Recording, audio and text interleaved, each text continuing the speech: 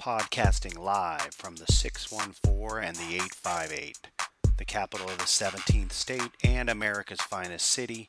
This is another edition of the Rob and Mob Show, a sports podcast with a little bit of attitude.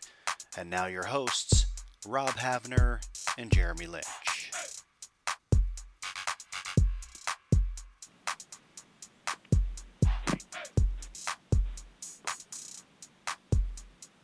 Well. Just when you think you were out, it pulled you back in. It is a long-awaited, never quite duplicated. Boy, is my wife happy we're doing this edition of the Rob and Mob Show. Even though it's been a while, it is still the only show in the entire universe that makes the haters play the back while we stay up front like handicap parking.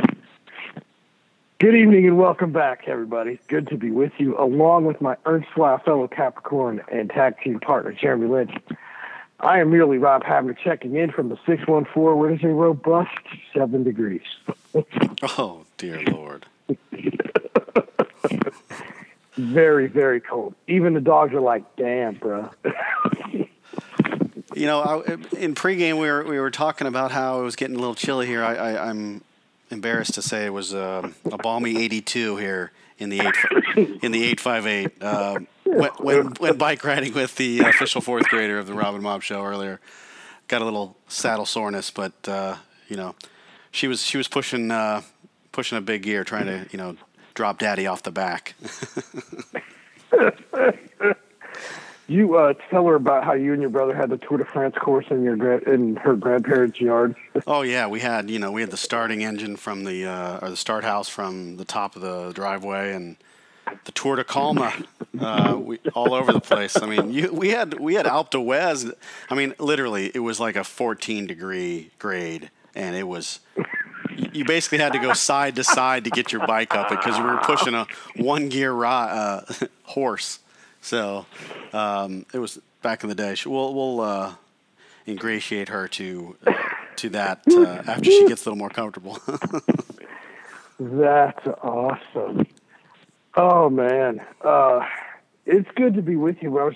Tammy and I were just talking that the end of next month, about a month from now, will be the 10th anniversary of our very first show. Which is crazy. I was. And I'll put in the shameless plug at the end of the show, but, I was doing a little updating for iTunes purposes, and, you get to listen to bits and pieces of some of our shows, and it was crazy, the evolution of this thing, and to think we've been doing it for 10 years is mind-boggling. It's been fun, well, it's been fun. Oh, it has. We have had some epic nights, and I think what... most people, if we were going to have a retrospective kind of thing on those of the 10 years, it's and I've said this to my lovely wife a lot, is the job that I had at the time we started, I'd have a crap day, and then I'd come home and I'd have 2 or 3 hours to kind of get ready, and then I'd see you and we'd have a shot, or we'd have a beer, and we'd sit at our table, and we'd look at each other, and then we just let loose for 90 minutes. And then I'd feel great, and then it was kind of chasing that feeling again on those bar stools together. I don't know what made us start clowning on people about sports, and what made you say we could have our own show, but I don't know what I'd be doing creatively if you hadn't done that. But we've had some really good times on this show. But we've mentioned Hall of Fame Saturday a number of times. We had the Ustream ones were really fun. Yeah. Well, that was a challenge. People got to watch us do our reads when we would go to the notes, and those were some good nights, man. Those are tremendous nights. And as I'm sitting here in our new home, we'll get to some other stuff about that too, but I'm just thinking, I don't have a vodka Red Bull going, or I don't have a vodka soda going, so I'm not really sure how to do this show. Exactly. Where's my C-? chasing that hard stuff with a little, C minus. C minus. That's awesome. No problem. Little water beer. Just so I could survive until afterwards. Then we get silly. Oh man. But yeah, thinking back to some of those nights, like the one, I think it was a 2-part. We did it in 2 episodes, but we recorded it all at once, and it was like a 2.5 hour college football preview, and it was stupid long. I mean, yeah. Wow. That was our first one.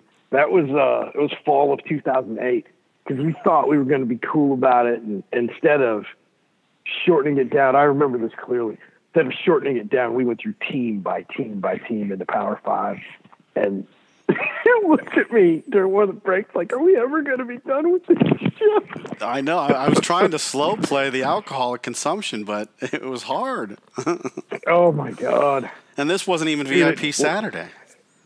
No, it was epic, an epic tale. Exactly. Oh man! But it appears so. The ladies are doing well. We've got a 4th grader. We do. Now we have a 4th grader, a preteen. It's like, good Lord. But she's good. She's got a couple new sticks from Santa, and we're gonna go hit some balls tomorrow before Ohio State takes on USC. And she got a new bike from her grandfather, so that's what we were doing today.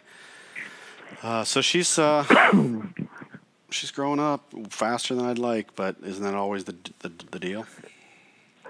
It's hard to believe that when we did our first show, she was like less than 8 weeks old, maybe, or she was a little more than 8 weeks old. Yeah, exactly. And it was very, very tiny. Somehow the get out of jail free card was given to me. I must have been good during the 24 hours of labor.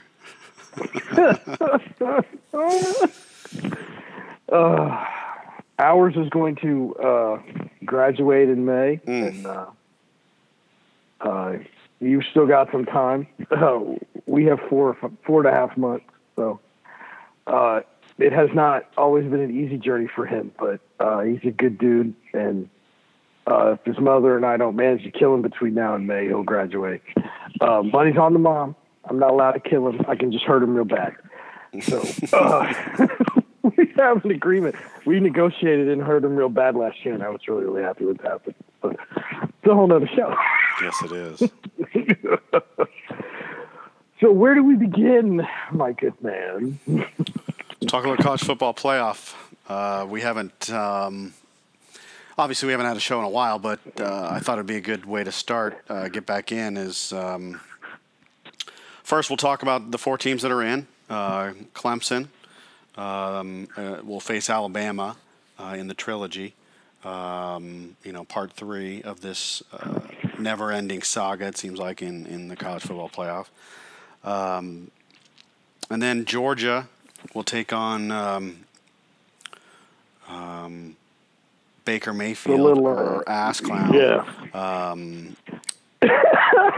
Oh, I'm sorry. With AC, that's awesome. And we'll see if the Heisman buffet gets him.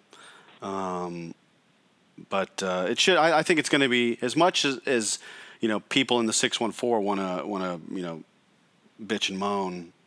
I think they got it right. The 4 teams that should be in the playoff are in the playoff. You can't roll into Iowa City and get thumped by 30. Right. Because the new glossary term for me is, Urban's going to be called 31. Because he lost to Dabo by 31, lost in Kinnick by 31, just inexplicable. I mean, you take that off the resume, and they lost to the number 2 team at home, okay, by 2 touchdowns or a little bit more, whatever. That's excusable, and you probably in. Bama has nothing on its resume, but you can't lose by 31 and be considered elite. So I think they got it right. And I'm really looking forward to some of the matchups.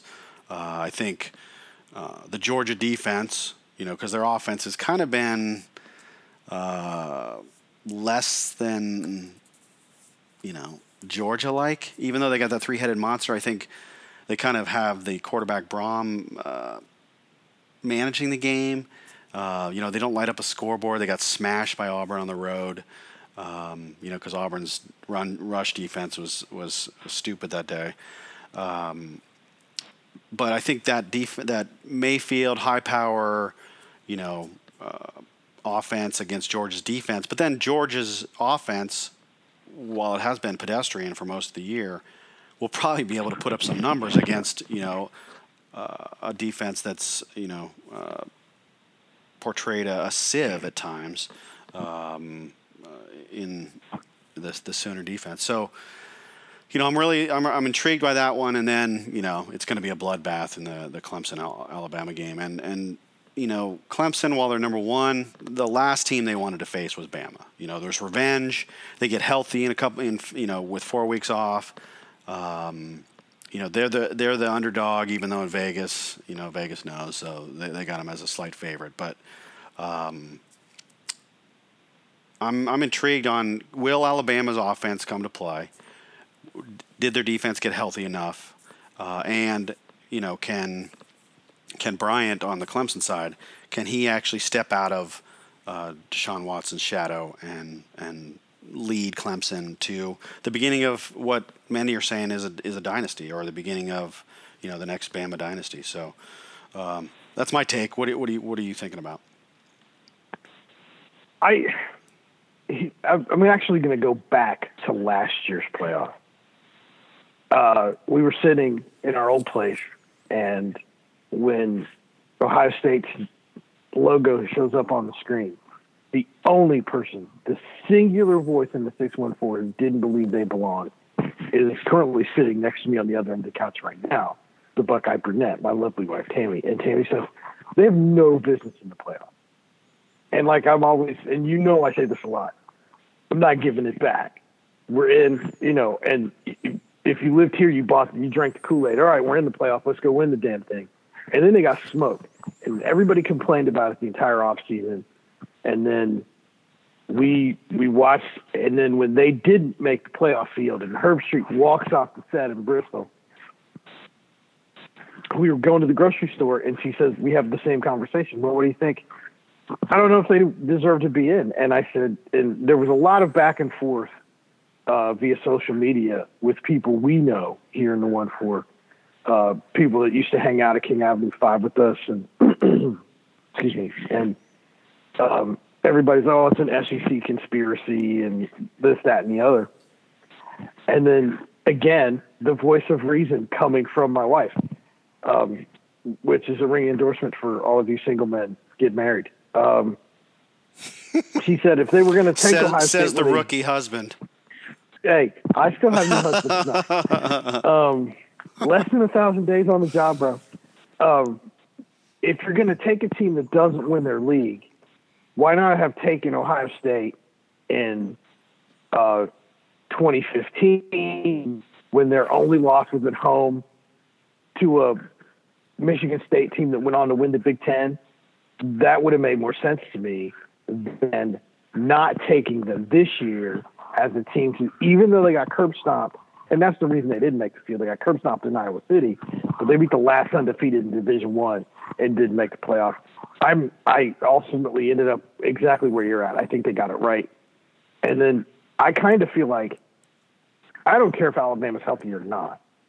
If Clemson's front seven makes Jalen Hurts have to beat him, he's probably going to be one of the better quarterbacks that they've ever had there. I mean, I'm not saying Joe Willie good, but you may want to be talking to A.J. McCarronville when he's done. But if you make him have to win the game for you, kind of like what Clemson did, that's your best shot to beat him. Like last year, when he broke loose at the end and got that touchdown that put them ahead, that precipitated the title-winning drive that Deshaun Watson led for Clemson, I was like, I had the same look on my face that Saban had. Finally, we've got the lead late. All we need is one more stop. Well, that's the thing. And then, if they get that one more stop, I mean, I know ifs and buts. You're right. But we're talking about Jalen Hurts as a national championship quarterback, and As a true freshman. Exactly. By the way. Exactly. So, I mean, they played sloppy at times last year and didn't convert on third down most of the game, but he put up 35 in the national championship game. I mean, can he do it? Yes. Did he have the weapons that he had last year, this year? No. Were they as consistent? No. They had a different OC again. But, the potential's there, but I agree with you. The Clemson front seven is stupid. I mean, it's freaky. I mean, if they bring heat and make him beat them with his arm, not his feet, obviously we know about his feet, make him beat him through the air, then, it's going to be a long day for Alabama. Well, here's his numbers, and as most of you know, I do a weekly spot during football season on 1400 WFPA out of Fort Payne, Alabama. Longtime friend and former employer of mine bought that station, and I call in for Mike's show. And we've got a couple of nice pictures from when we went down in October. Here's Jalen Hurts' numbers, just to give you an idea. His passing numbers are relatively pedestrian. He threw for 1,940 yards, 15 touchdowns and 1 pick. Really, really good. His rushing numbers are really, really good. More than 5.5 yards a carry, 768 yards, 8 rushing touchdowns. So the dual threat thing is there with him. I just think they haven't done enough to, like the Wu-Tang guy said on Chappelle's Show, diversify their bonds. They want to run it down your neck for 60 minutes. And everybody talks about, they shouldn't have made it. Look at their schedule. I get it, but they played at the time the number 3 ranked team in the country in Florida State, dominated them in a primetime game to open the season. And then, they went heavy pastry, Fresno State, Colorado State. And then what they did to Vanderbilt and Ole Miss in successive weeks was just ridiculous. 59-0, 66-3. And then they really only had their feet put to the fire once, and that was at Mississippi State, at Starksville, and they made plays to win. LSU was a physical game that they ended up winning by 2 touchdowns.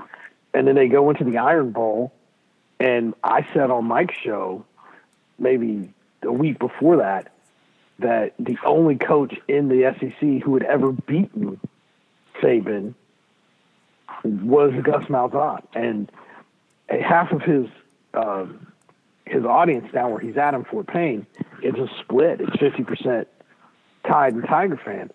And he was hearing from people that they felt like if Auburn had lost this Iron Bowl, that Gus was going to leave. And then there still was talk about Gus even leaving to go to Arkansas. And you knew when they threw that late pass against Georgia, you knew that once Georgia got a second chance, then Georgia was going to try and destroy them, and Georgia did. And I think and a lot of people making a lot of noise about Jake from State Farm, which is great, by the way. He ends up in the NFL. It's the easiest promotional tie-in ever. He played pretty well, all things considered, even though they lost. He couldn't run the ball. The first game, he had to really chuck it a lot. And I think he showed that he could make some throws. I think you'll probably see Tony Eason's kid transfer because I don't think he's getting his job back. I mean, facts are facts. Let me jump in about Alabama real quick before we get back to or off topic. He's Rob Habner. I'm Jeremy Lynch. You're listening to the Rob and Mob Show. Buy a shirt. Fresno State was not that bad. They won their division in the Mountain West, put up 10 wins, beat Boise State, the eventual Mountain West champion, the week before in the regular season finale. I know it was kind of a meaningless game because they were going to have a rematch the next week, but they did beat them. They dominated San Diego State, who looked like the team that was going to come out of the group of 5 after they had 2 wins over the Slack 12 early season. Stanford and ASU back-to-back weeks. not bad. But Fresno State, led by Jeff Tedford, everybody remembers him at Cal, long time ago. Coughing up a chance to get to the BCS in 2007. I was sitting next to you when it happened. Continue. But they had some cred. I mean, they went from not even watchable to almost dominant the way they were playing, and they hung around in the first half against Bama. I mean, it was Bama and it was at Tuscaloosa. They were probably a little wide-eyed, and then Bama's grown men actually took over and started to dominate physically. But Fresno State wasn't all that bad. So, and not that I ever want to defend Alabama and their scheduling, especially when they got Mercer on the schedule. But, they can only play who's in front of them. And, back to your point, they dominated almost every game, even when they didn't have their best. I mean, okay, Mississippi State hung around, but ended up, pulling away. And, Auburn was just ready, and Auburn peaked at the right time until they ran into Georgia, and that was a get-back game for Georgia. So, in the SEC championship. Glossary term. Well done. Thank you. I've been ready for this show for a while, brother. Well, so's my wife. She's been honest about all season, and it's time and circumstance. But the thing with it, I'm with you on Bama as well. I think Stark Vegas is a tough place to play, and they needed a late touchdown to win. And I think on a national level, shows like ours, I know Ryan Russillo's show, Mike and Mike, they said the same thing, that, okay, they're not invincible. And we all kind of knew that anyway. You just had to come out. What's that Jimmy Johnson quote? When you fight a big gorilla, you don't sneak up on him, tap him on the shoulder. You just hit him with everything you got. You're going to have to bring your best stuff to beat him. You're going to have to – I don't think that – Auburn got a transcendent performance, I think, from Kerryon Johnson that day, but he had carried the ball a ton against Georgia 2 weeks earlier, and he was a little nicked up, and he finished that game nicked up, and they managed to win. And then you knew if he didn't play at 100% in the SEC championship game, they were probably going to get beat. Than they did, and you kind of knew that Georgia, that was going to be a play-in game, because the test case was, if Auburn wins, do they get in? And you would have had to take them. So I still think Ohio State probably gets in if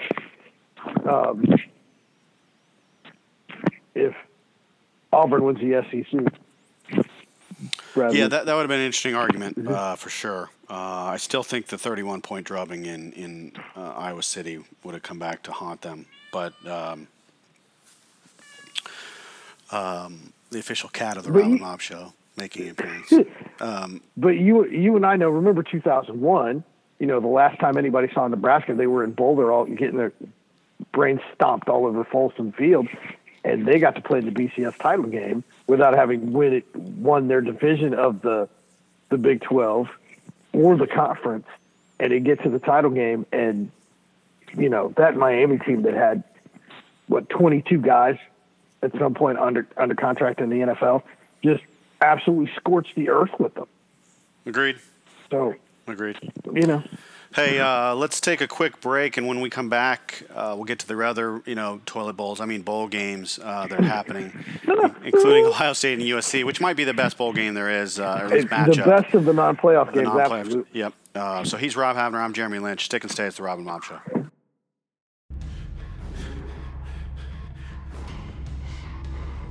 Diet and exercise are never easy.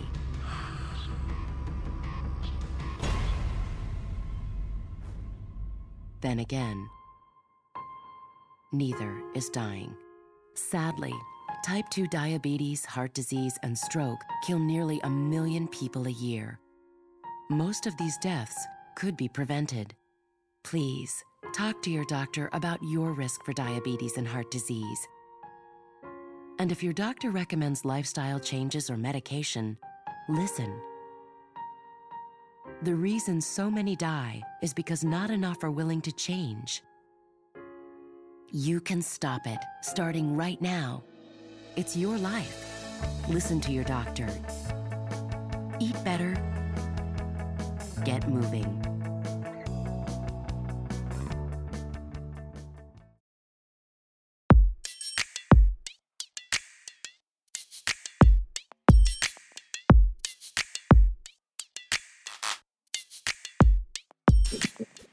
Welcome back to the Robin Mob Show.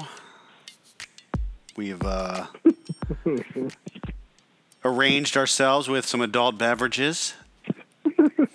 You gotta have an adult beverage in hand when you start talking about bowl games that involve Mike Leach, who is currently leading his team, and I use the word leading loosely, but leading his team to a 3-0 lead against Sparty here in the San Diego County Credit Union Holiday Bowl.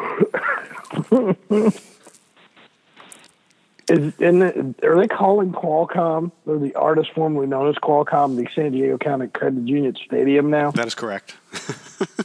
Okay. Because that's what it, if you look at it on it's on the web. It's Jack Murphy. It's diverse. No relation to my boss, Dan. Well, there was going to be San Diego Stadium until SCCCU jumped in and said, we'll give you, $500,000 or whatever it was for naming rights just for either this year and or next year, because San Diego State's going to play there next year, but they're looking for options to raise this thing and put something there, whether it's a football field, a combination soccer, football stadium. They haven't decided what they're going to do. But San Diego State's not going to have anywhere to play if they don't figure something out, which would be a damn shame. But anyway, so Washington State's up on Michigan State 3-0. Stanford's up on TCU 14-3. Oklahoma State won 30-21 over Virginia Tech. The other bowl games that have happened so far, not good. I mean, I probably watched 15. I got a glossary term for you. Okay. Stank. Stank. I love it. No, I mean, there were a couple, entertaining games.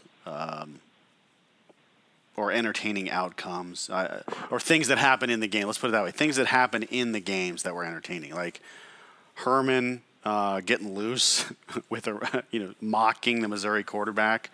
Who hammered Toledo? App State fans holding up signs that say, Fun Belt is greater than Maction. I thought that was pretty clever. Army winning a bowl game against the alma mater. But Rashad Penny is still a freak. And he was part of the problem, actually, because San Diego State was scoring too fast. The defense played basically the entire game because San Diego State drives were under 2 minutes every time. And then Army, who doesn't throw a pass the whole game, maybe one or two, and they were incomplete. But the rest of the time it was, the quadruple option. And Army just, tired San Diego State's defense out. And it was brilliant for them to go for two and the win at the end. They said they didn't want to face Penny again on offense, and sure enough, they got the 2-point conversion, and then got a garbage touchdown with San Diego State trying to replicate the Tennessee Miracle. The Music City Miracle. Yep. There are no flags on the field. None. That's awesome. That's 18 years ago, man. Long time ago. So what bowl games that are left that haven't kicked? do you feel like are worthy of some attention? Well, I was talking at work with my supervisor, Darren, and Darren and I have both come to the conclusion that neither one of us has watched any games yet. To me, the bowl season starts tomorrow. And no, I don't mean at 1 o'clock Eastern time when Wake Forest and Texas A&M get started in the Belk Bowl. I'm talking about 8:30 on the mothership, the Goodyear Cotton Bowl Classic from Jerry World, USC and Ohio State. I can't wait for this game. To me, and I don't know how you feel about this, I kind of feel like this one got cheated by not being played in its traditional home of this postseason matchup. But I think it's more fair because both teams are going to have to travel a good distance. I think it's going to be good for both schools. It's great for recruiting both teams. You can't move the Zaxby's Heart of Dallas Bowl out of the Cotton Bowl. Come on. I mean, why would you do that? I mean, just for Ohio State USC? Come on. You know what I'm talking about. This one should be at the foot of St. Gabriel Mountain, and you should hear, "Hello, everybody, I'm Keith Jackson." Oh, I know. I hear you. You know what I'm talking about. The crazy part is Ohio State hasn't beaten USC since '74. 0-7. So if there's any motivation there, Herb should. I'm sorry, 31 should. What do you do? Should rise up.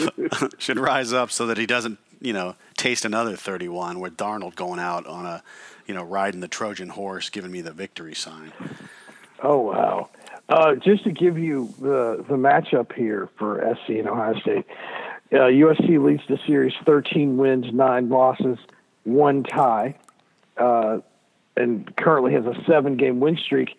And I was at the last game. The 2009 game is a game that precipitated. There's an article on robinmob.com, shameless plug, called Bubbles to the Drain that I wrote in the immediate aftermath of that game. I've seen both of USC's last 2 visits to the Shoe, one in the fall of 1990, the Lightning Bowl, and this most recent one. So I have been part of this current 7-game losing streak because I was at 2 of them. So maybe that's the problem.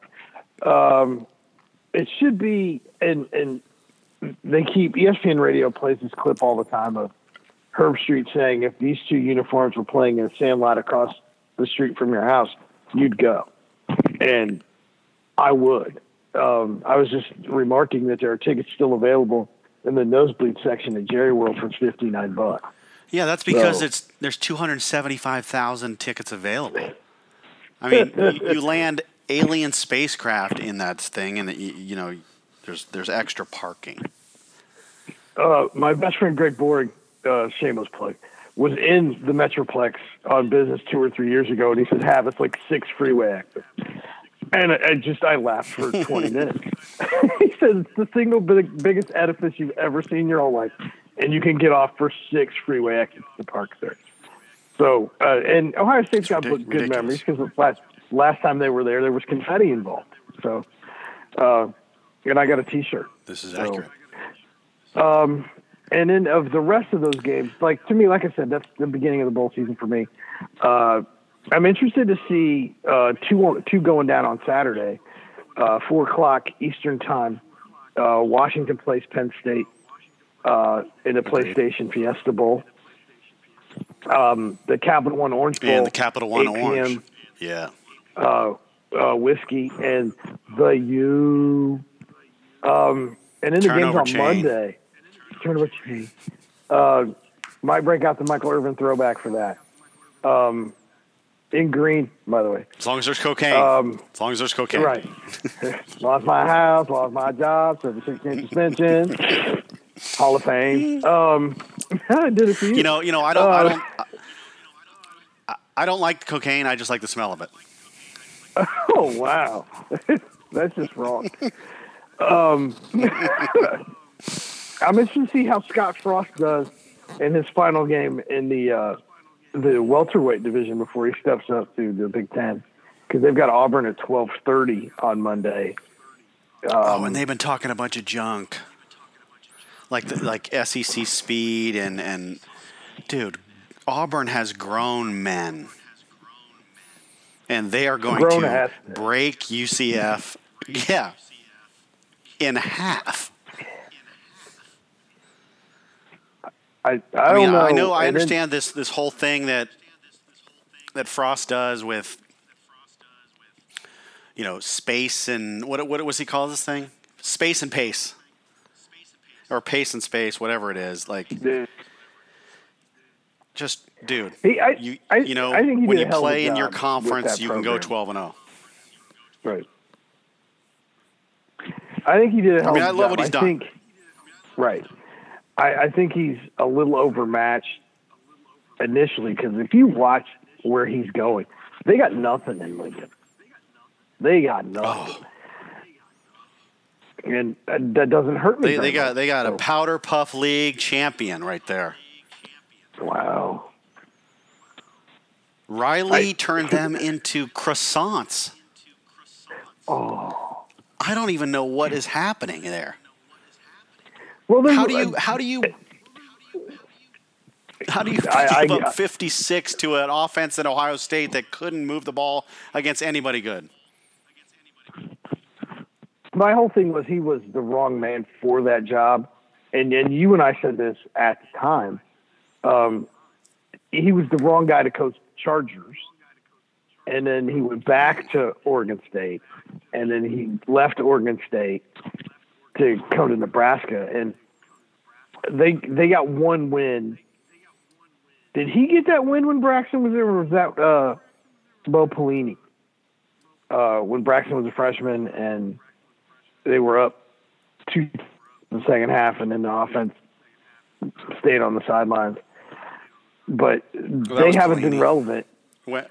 They haven't been relevant at all since Riley was there. And there's a lot of these schools that are still big time in name only, like Nebraska. Florida State had an injury-plagued season, so I'm willing to give them a pass. Florida's in this boat. Tennessee, that think that they should be in the national conversation. But look at Florida. When you saw Florida and Michigan in September, you were thinking that was going to be a great game, and it was for Khaki Boy. And then, but look how much credit they got for beating a terrible Florida team. Oh, I know. They're playing on Monday, but they're playing at noon, and it's the Outback Bowl. So blooming onions for all my men. Alex Springs chicken for you on the sideline. I wouldn't menu for you. I think Florida's situation, I don't know. I don't understand at all how you even let him. McElwain was there as long as he was. You back-to-back Eastern Division titles, but other than that, that thing was a dumpster fire this season. And the Eastern Division of that league, everybody had the same problem. Nobody had a returning quarterback except Georgia, and their kid got hurt, and their freshman played better than everybody else's freshman. So what you're going to have... Florida's been a dumpster fire ever since Urban left. Well, yeah, there's that. I was hoping... And nobody's figured out that you got to have a quarterback. Right. How do you not know that? I don't understand. Muschamp wanted to play defense. Right. McElwain, he was supposed to be the next coming ever since he did what he did at Colorado State. Yeah, but that's the Mountain West. We're talking about the SEC East, bro. You know this. Yeah, offensively, they're about the same. Right. Dan Mullen's a great hire because he knew he was never going to get any further in Starkville than he was going to get. Now, both the Mississippi schools are looking for coaches. Arkansas fired the fat man. He gets the Oh, golden my God, parachute. before he and ate I'm still himself. trying to figure out how he got that waist, but anyway. I'm wondering how you can order a 5XL sweatpants. Champion.com, baby. Jeez, dude. Mix in a salad. Make Wednesday cardio day. I don't understand. Some kind of leafy green. And not just on the burger. Exactly. It's not just a topper. Maybe some grilled chicken actual sliced main on dish. the bias. My friend Julie Pyatt hates that guy. Julie's father, Jack Park. Jack doesn't like him either, and Jack likes everybody. Oh, I'm sure. I've never heard a mean thing come out of his mouth. We do a really great Jack impression at work. It was a great game. It was 3-0 for Ohio State Classics. I'm Jack Parks. But speaking of coaches, this is we're on this whole coaching thing before we get to this break, and then we switch gears to pay for play. Wait, we are talking about the SEC. Never mind. Wow. How do you think? Give me your take on Herm at Arizona State and the return of Chip Kelly, but this time at When the Smog Rises UCLA. Well, I'll start with the easy one. Chip Kelly to UCLA is no-brainer, brilliant. I mean, he knows how to recruit the Pac-12. UCLA is a sleeping giant. They'll be able to go and compete with USC in Southern California for the top-end talent. And the USC-UCLA rivalry is going to be reignited big time. Herm to Arizona State, I don't get. The idea of a guy who has basically no college experience since he was like a DB coach at San Jose State in the 70s. He was playing in the league in the 70s. Okay, so immediately after he got done, he had a cup of coffee in college, and then he was in the pros as a coach. But then he comes in, and it's like this weird presidential hierarchy where, Herm's the coach and lead marketer, but he's going to hire a bunch of guys that know how to recruit and improve talent once they get them in. I don't get it. I mean, it might work, but Graham had that program going in the right direction.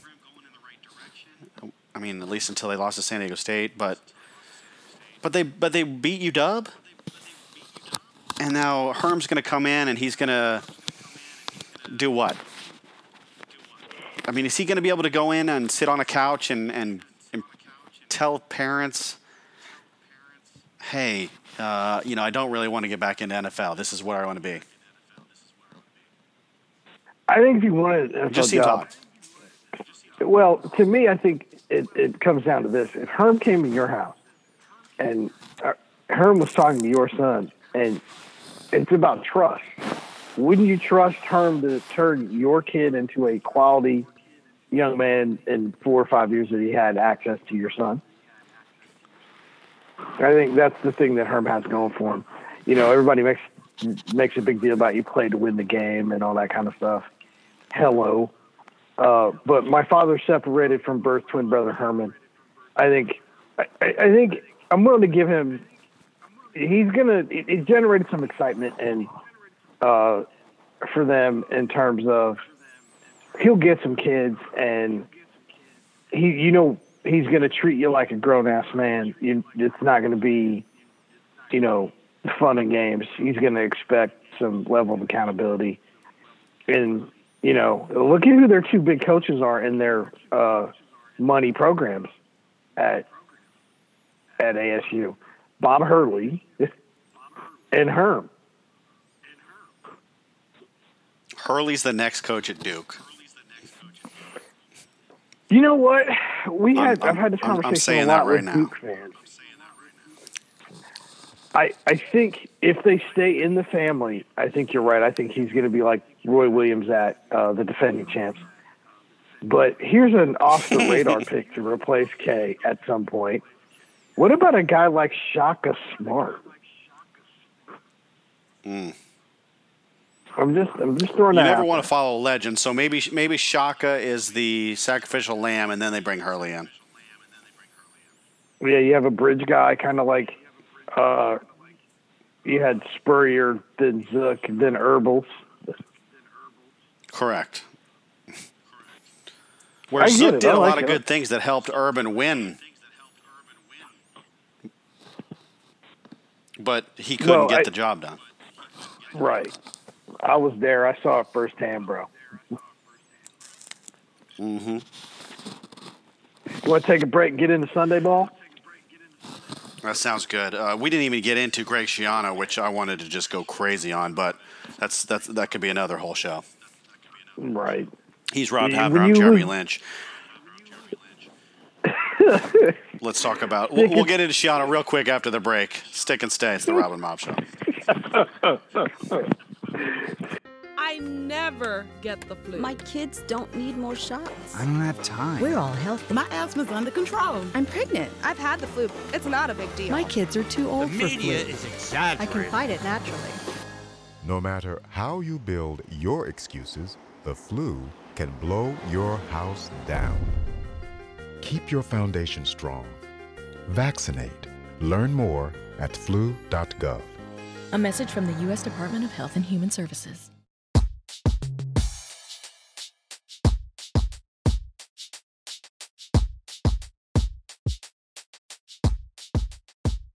Welcome back to another bi-coastal edition of the Rob and Mob Show, the Midwest Coast here in beautiful Worthington, Ohio. Rob Havner, along with my main man, Jerry Lynch.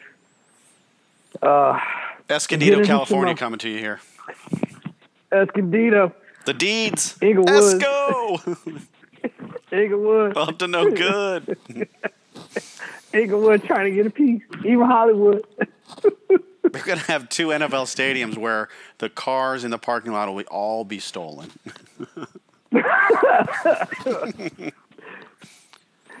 Just because you don't like going to Carson. Oh, bro. Drove through there once, never again. Actually, on the way back from baby USC Ohio State, Jim Jackson against Harold Miner.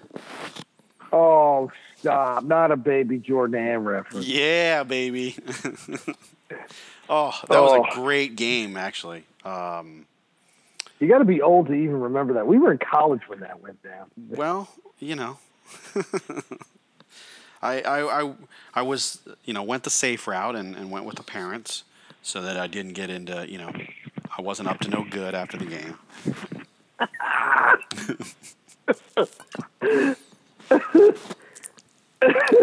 That same trip, I actually went up to UC Santa Barbara and watched Ohio State play the Gauchos. And actually, the Gauchos had a pretty good squad then. Didn't UCS be the team that was the last team to beat Tark's UNLV squad that won that title and lost to Duke in 91? The year before?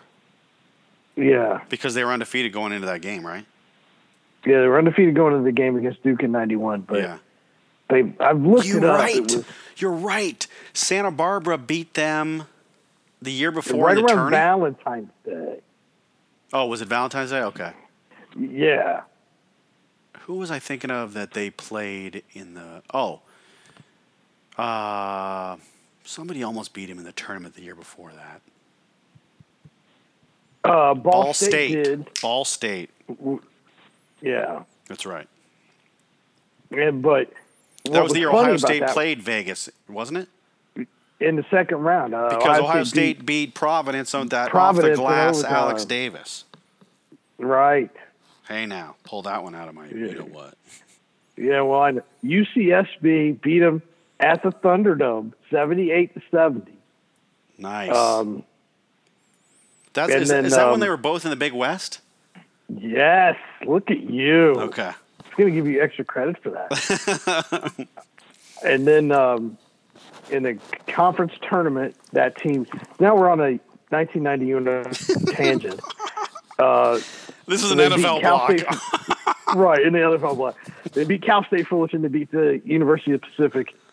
And they beat Long Beach State to win the league. And then in that tournament run, they're the first team and only team with 3 100-point games, and they set the single tournament scoring record this season. They beat Arkansas Little Rock 102-72, Ohio State 76-65, 69-67 over Ball State, 131-101 over Marymount to get to the Final Four. Beat the Bobby Crimmins, Kenny Anderson, Brian Oliver, Dennis Scott team 90-81, and then laid the epic smackdown on Duke 103-73. Was that the year that Marymount lost MOP. Kimball? Gathers. Thank you. Kimball was shooting free throws lefty. And, and Jeff Fryer was raining threes from everywhere when they beat Michigan by 1 million. Right. They beat Michigan. Michigan got 114 on them that was never in the game. They lost like 147, 114 or something. Something like that. It was crazy. I remember that. We got that here. That was the regional game in that 2:30 window that day. Nice. That was an absolute – it's the most impressive shooting performance I've ever seen, and that was on the heels of the previous year when Glenn Rice made everything. Yeah, that's right. Particularly in the Sweet 16 in Lexington against my beloved Carolina Tar Heels. I don't like to talk that. All right, let's get back to what we're supposed to Yes, that sounds good. Digressing. See, it's always what happens with us. Usually it's during a break, but Sunday – the slate reads as follows. It's all divisional games, all times Eastern. Sorry about your luck, bro. I do them Pacific, but I don't want to mess it up. Green Bay at Detroit at 1. The 1 o'clock state starts with Green Bay at the D. Houston at Indy. Chicago at Minnehaha. The Jets in Foxborough.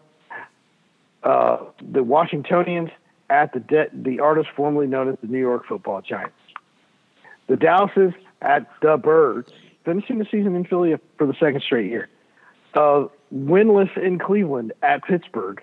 Pittsburgh's arresting everybody because they really don't need them to beat Cleveland. Carolina at Atlanta. I got a laugh from the wife. I'll take it. Kansas City at Denver. Jacksonville at Tennessee. This is now in the 425 window. Tennessee wins and they're in, I think, is how that works. San Francisco at the Rams of Los Angeles. First Los Angeles Rams division title since 1985. Buffalo at Miami. Oakland at the Los Angeles Chargers. At the Carson Chargers. Glossary term. Arizona at Seattle. Seattle wins and gets some help they're in. Atlanta has to lose is how that works, I think. And New Orleans at the famous Jameses, my wife's favorite player. No, I'm just kidding. Wow. That deserves a slap. I know. She might hit me with something. The only reason I haven't got hit yet is because I have a laptop on my lap. Of those 16 games, I'll be at work on Sunday. So the only Sunday I worked one Sunday this year, and it's Sunday. So I will miss the early window. I'm pulling for the Vikings to make history and host the Super Bowl. That would be epic. Play in it. That would be epic. That would be okay, but I don't know they have enough offense. They kind of reminds me of Case Keenum. You don't trust Case Keenum? No, I do not.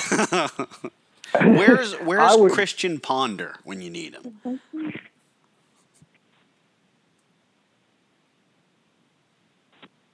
Because my wife wants to know why. It's because no team that's playing host to the Super Bowl has ever got to play in a game that they're hosting. So that would be kind of cool from a historical perspective. I know, and they deserve to rot for beating up your boyfriend, Aaron Rodgers. But I digress. Well, hey, my team, Yeah. He had a shot. He came back.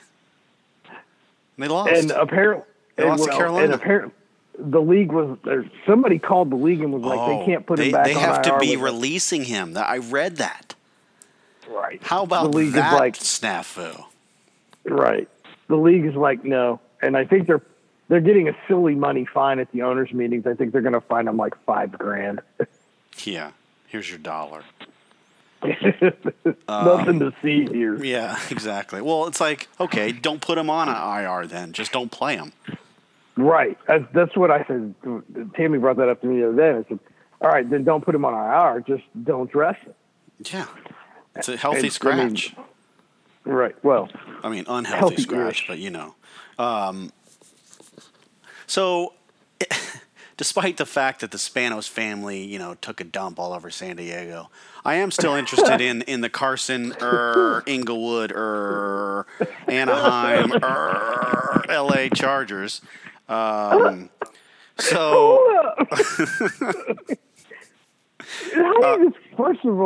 First of all, before you even start, okay, you stole that joke from me because the joke goes like this: really, Oakland, Los Angeles, Orlando, San Antonio, Irwindale, City of Industry, Portland, Vegas. Vancouver, Las Vegas Raiders. Yeah, okay, I'll give you credit. That's fine. I have no problem giving you credit. It was good, though. I liked it, though. It was nice. Anyway, they somehow, after starting 0-4, have an opportunity to get in the playoffs. The last 0-4 team to get in the playoffs, the San Diego Chargers. San Diego Chargers, right. Stan Humphries with his, chipmunk face. Was it 92? 92, that's right. Anyway, they need to win against the Raiders, the hapless Raiders, and then get some help where they need, I think they just need Tennessee to lose to Jacksonville. Because Buffalo they have the head-to-head with, and Baltimore's already in, right, as the 5? Are they? I think I thought Baltimore was the 5, Tennessee was the 6, Chargers are the 7. If Tennessee loses and the Chargers win, the Chargers are in. Buffalo, it doesn't matter what they do because if the Chargers win and Buffalo wins, they're tied. Chargers win the head-to-head because they decided to start McKenna at quarterback when they played here, and the Chargers put up 50. Not even sure what happened because their quarterback threw 5 picks. I still, for the life of me, don't understand why he did that. After the last Sunday's games in the AFC, the seeding is as follows. If the season had ended after the games just played on Sunday, New England's the 1, Pittsburgh's the 2, Jacksonville's the 3, Kansas City's the 4, currently the 4, Baltimore's the 5, Tennessee's the 6. In the hunt, the Chargers need help to get in addition to beating the Raiders in Week 17. They'll need the Titans to lose to the Jaguars and the Ravens to defeat the Bengals. Buffalo also needs some help to end the longest active playoff drought, in the NFL. They'll need to win at Miami and get losses from the Chargers and Titans, or they can win and get in with a victory over the Dolphins and a Ravens loss. In the Ravens NFC, loss. Mm-hmm. Wait. They get in with a Ravens loss, and it doesn't matter what the Chargers do? That's what it says, bro. So they could be the 5, and the Chargers could get in as the 6, which seems weird because the Chargers beat Buffalo, and they would end with the same record. Wouldn't it be the Chargers 5? I think so, but I think Buffalo has a better intra-conference record. Oh, okay. So then it's not a head-to-head thing? You would think it would be. You and I have been down this rabbit hole on NFL tiebreakers on this show, and we had to go way back to do it. It was that 3-way tie in the Big 12 that year when they didn't have the conference championship game. And when they only had 10, and it was, right. The Big 10. And and I think little 10. when we get 5, the little 5 X. deep, the little X, still alive. In the NFC, if the season ended Sunday. Eagles the 1 seed. That's a lock. That won't change. Minnesota's the 2. Rams are the 3. Saints currently hold the 4. Carolina's the 5. Atlanta is the 6. Now, Seattle clinches a wild card berth with a victory over the Cardinals and a Falcons loss to the Panthers.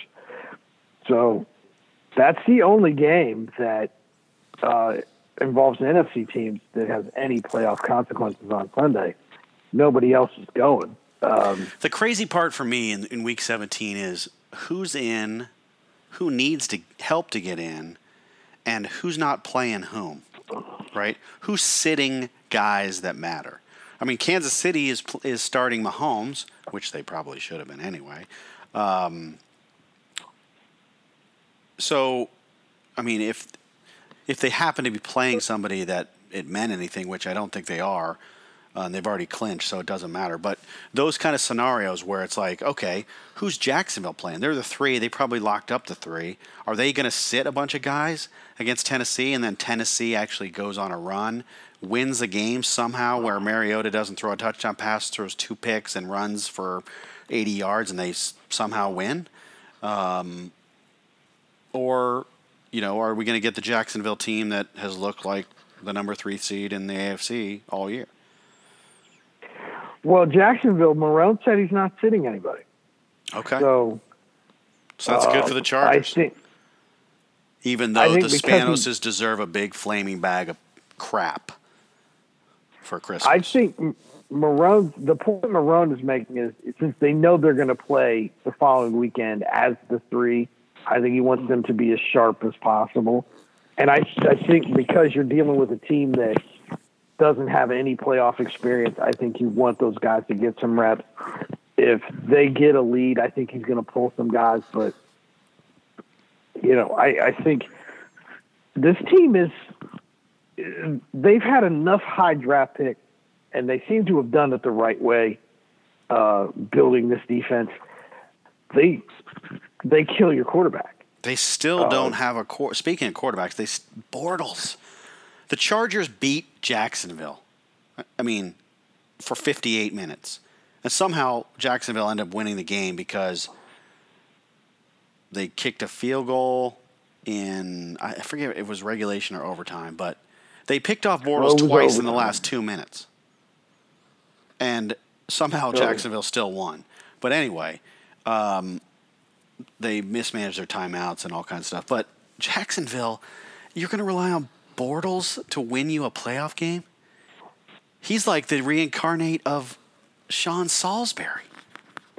Oh, that's disrespectful to Blake Bortles and Sean Salisbury. Interception spelled backwards, brother. So damn. Good when it touches your lips. It's loaded up again. Look, my thing with Blake Bortles is simply that when he had 2 or 3 offensive coordinators, I think he was trying to do too much. Just do what you're asked to do. Hit open. Here's a funny aside. I played with the Jags on Madden 17 a couple of weeks ago. I was off on a Tuesday. I was doing some baking or something to get ready for Thanksgiving. And the first ball I threw with Blake Bortles was an interception. I kid you not. Even on Madden, I threw a pick. I got Madden 18 and then proceeded to Dak Prescott picks all over Jerry World in a loss to the Rams on Christmas morning. But anyway, it was funny that's how that went down. But I think if Trent Dilfer has a Super Bowl ring, then anything is humanly possible. I think you're going to want to keep mistakes at a minimum. You're not going to want him chucking it 35 times. And Marone, everybody killed Marone for saying that in the off season during OTAs and stuff. They didn't want him in a perfect world. Blake wouldn't throw it at all, but you got to keep him on it. So he's going to have to make some throws. And they've got injuries. You know, Mercedes Lewis is hurt. Marquise Lee's ankle's hurt. They lost both the Allens for some some time, Robinson and Hearns, damaged some fantasy teams. I had one of those guys last year in a bad fantasy season. Was 4-10 last year, 1-13 this year. So much like the New York Football Giants, I'm just going to burn it down, set it on fire. Speaking of the Football Giants, how about Landon Collins referring to former Buckeye Fredo Apple as a locker room cancer? Hey, dude, call it like you see it. Wow. Stop living with your mom. Whoa. That's brutal. No, I mean, grow up. Be a grown man. You're a healthy scratch 4 weeks in a row during the season. There's a problem. And Collins has every right to say that. Now, he backpedaled and tried to say, oh, I got my back and Eli's my boy and blah, blah, blah. Hey, if a spade is a spade, call it a spade. If it walks like a duck. He was garbage at Ohio State. He's garbage now. He's like Chimdi Chekwa, except not as good.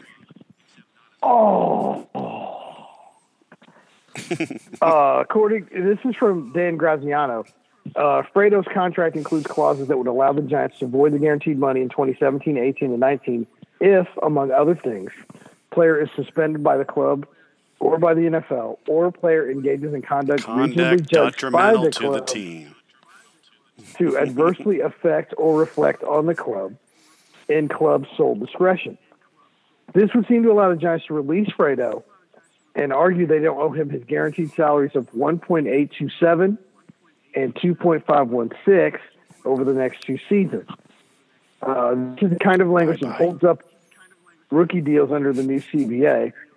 Some players fight back against the language that allows teams to avoid guarantees over things like team-imposed suspensions. Not all of them fight it, and not all of them will win those fights.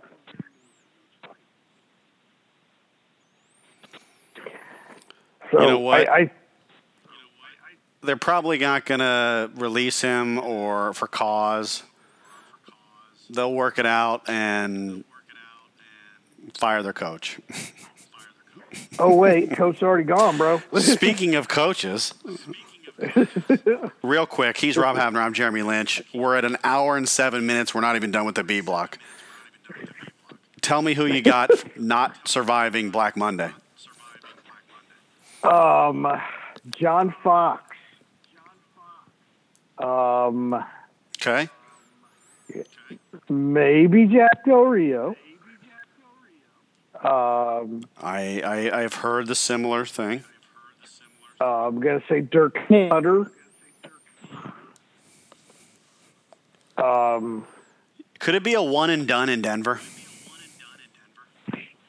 The fact that they don't have a quarterback is not Vance Joseph's fault. So I'm going to say no there. There's some rumblings out of Houston, too, that he may be out of time down there. What? Yeah. They were a playoff team with Deshaun Watson. Right. They were going to be 11-5 with Deshaun Watson. They were ridiculous. He was putting up, in our fantasy league, he put up back-to-back 50 in the 2 games before he got hurt. And then, by the end of the year, they were looking at Braxton Miller to switch back to quarterback.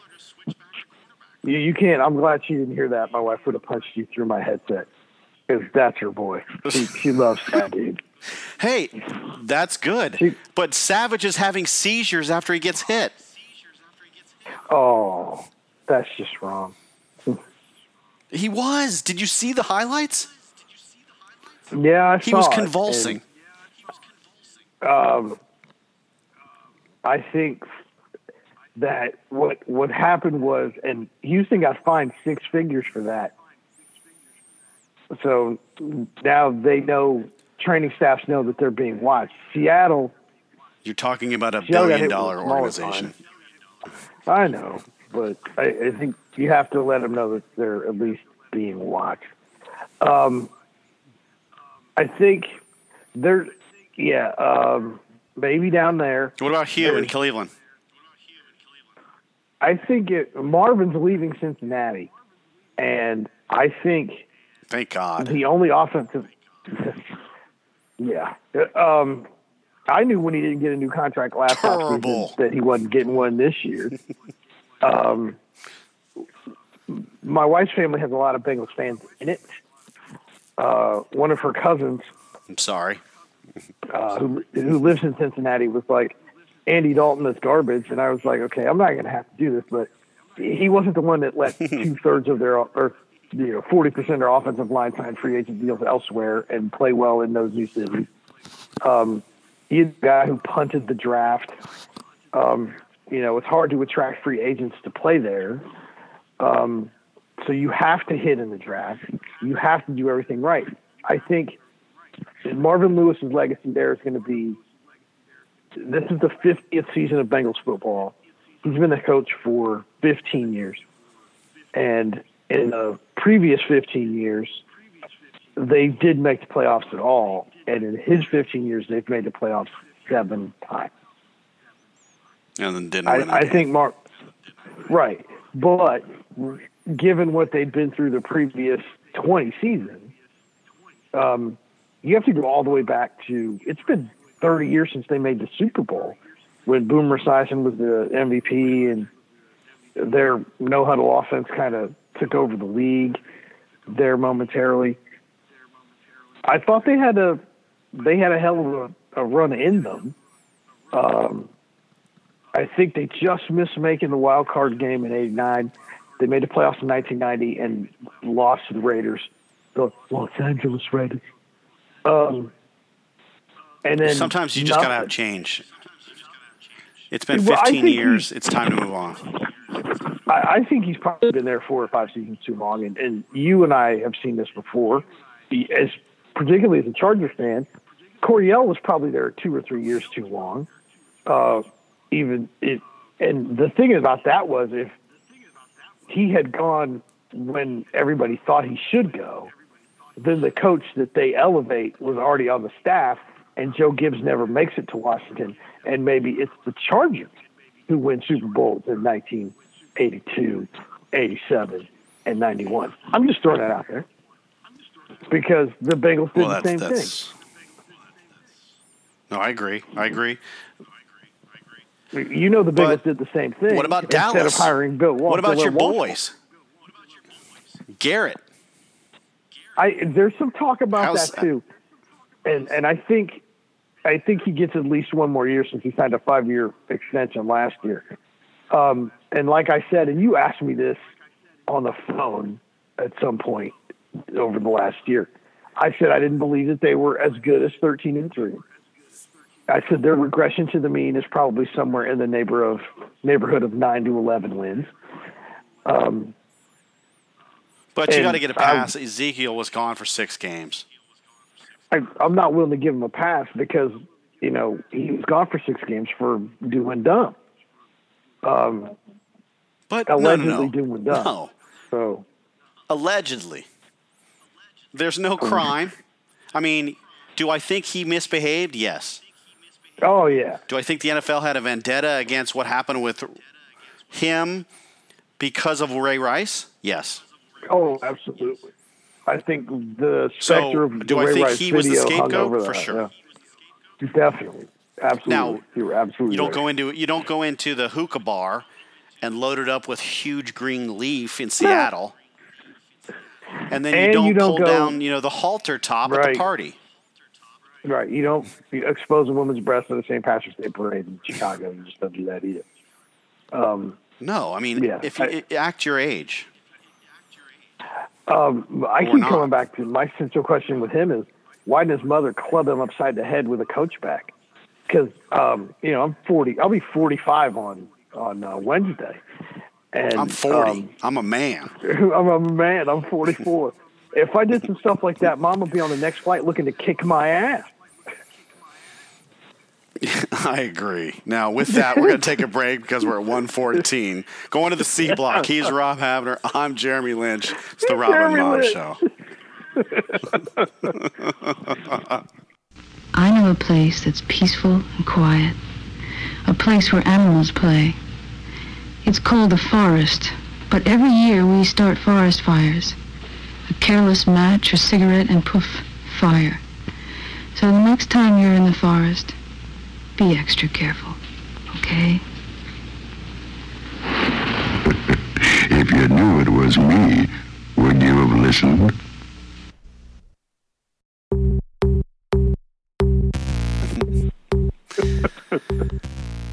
Wow. Hour 16 minutes in. It's the Rob and Mob Show. If you're still with us, we're going to recover from the Black Monday tangent, and we're going to touch on some round ball. He's Rob Havner. I'm Jeremy Lynch. I'm coming to you from San Diego. He is on the other coast of the Olin tangent. Midwest Coast Show. Exactly. But back to round ball.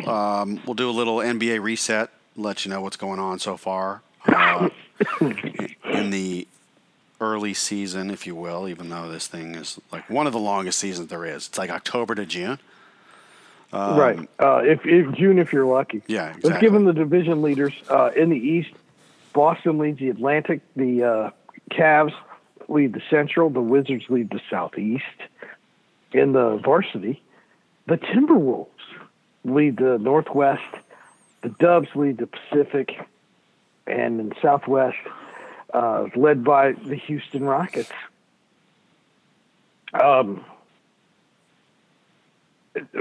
My early season surprise is the play of the Celtics.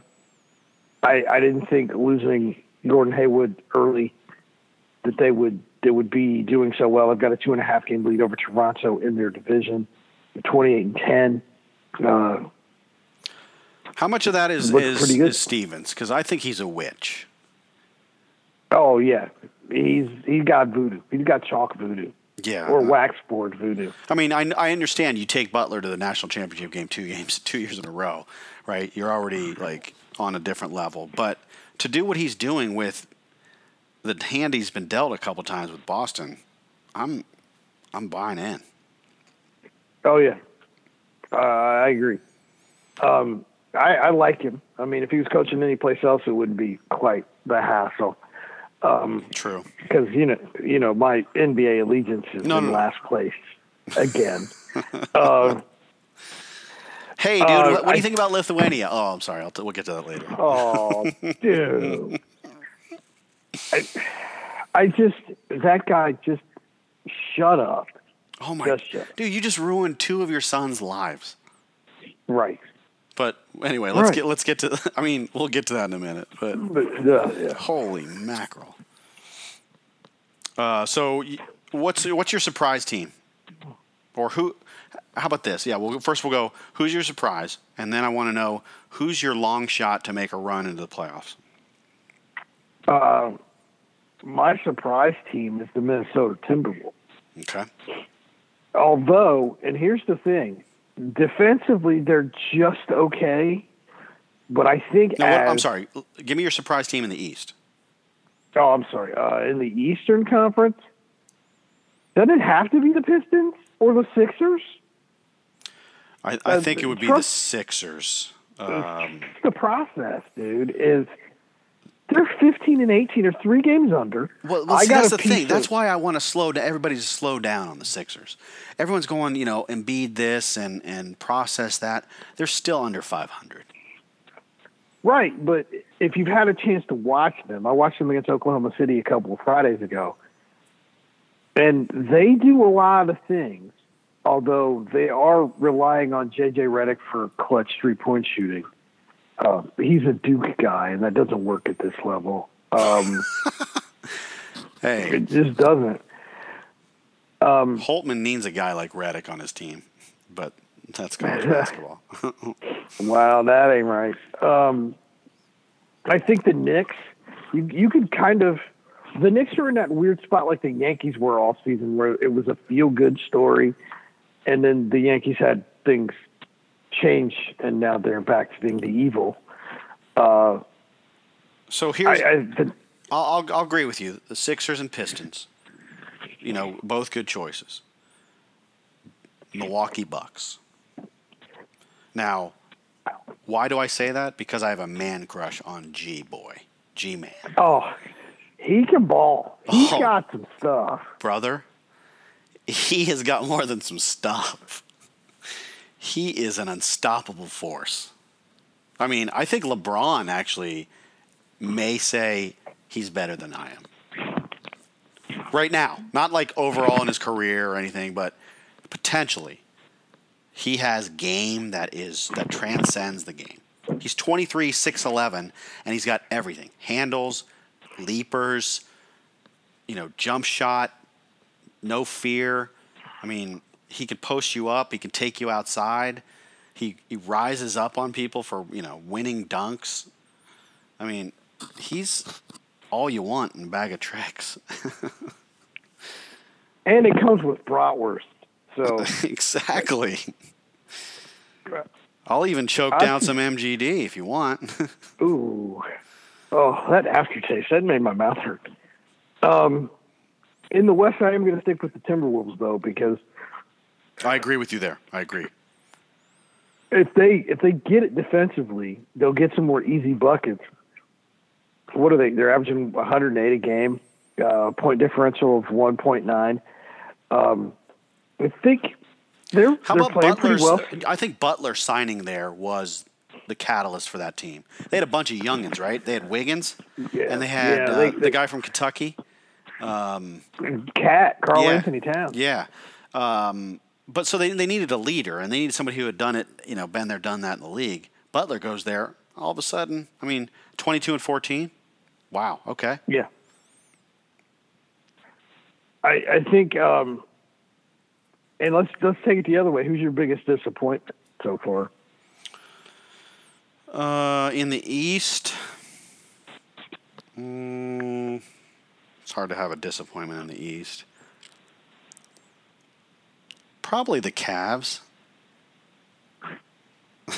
They're 2.5 back from the top seed. Well, yeah, but that's fraudulent. In my opinion, they lose good teams and they chew up the rest of the junior varsity. But my expectations of the Prince are, pretty high. And the Prince is a glossary term from way back. For those of you who have been listening to the Robin Mobb Show for quite a while. Disrespectful good though. How about you in the East? In the East, I'm going to say this in all seriousness. I'm going to say the Chicago Bulls and the Atlanta Hawks because those are two proud basketball cities. They're combined 21 and 47. Right. Bad. Stank.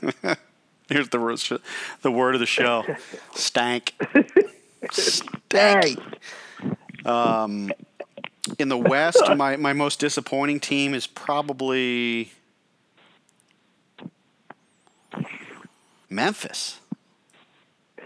I was going to say Memphis, and then I looked at 14 and 19 next to the words LA Clippers. I was going to say them too, so we were on the same page. But I don't know. You lose your point guard, even though he only played every third game. Wow.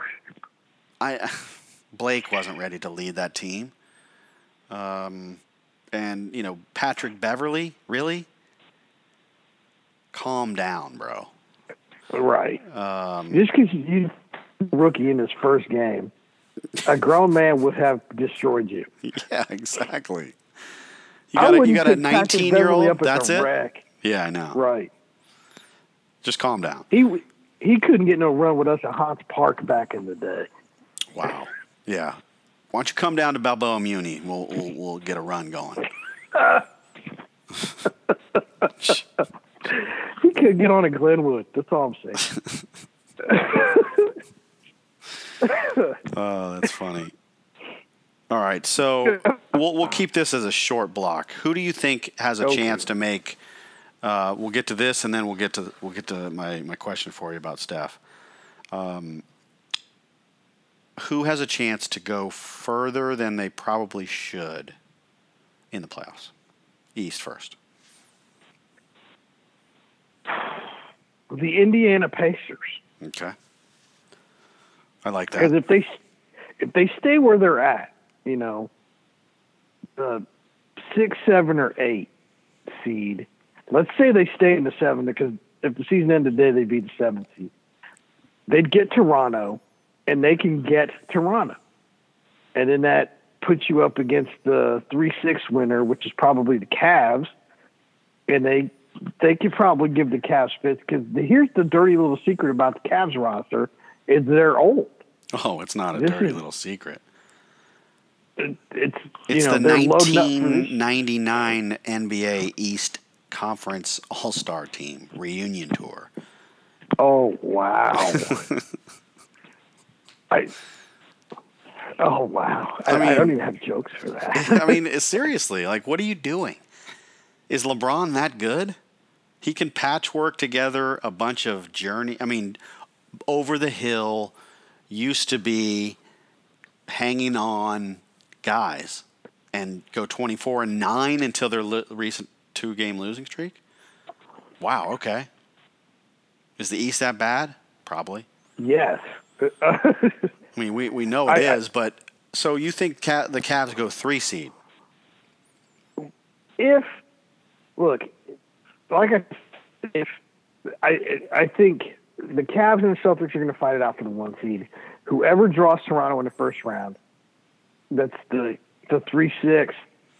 So you get what's that give you, the 2-7 winner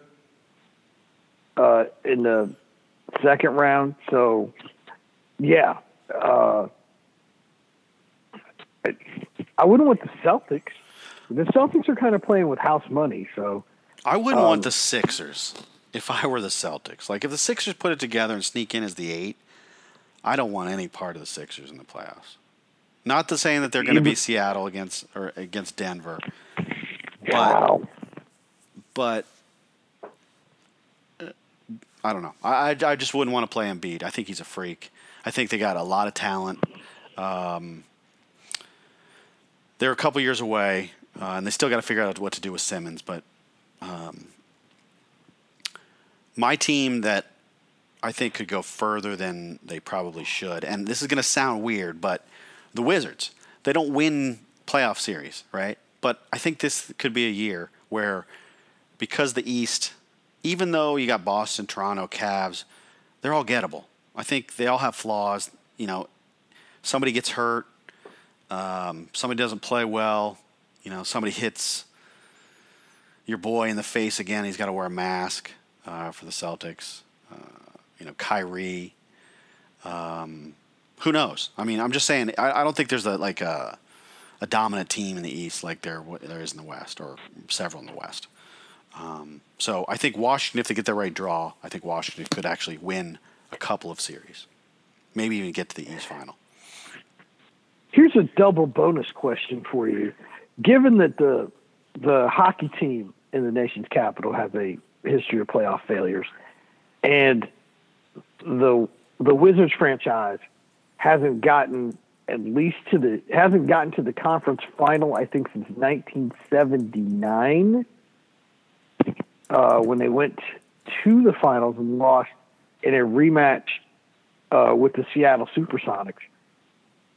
If both of those teams flame out early in the postseason, are both of those rosters getting blown up?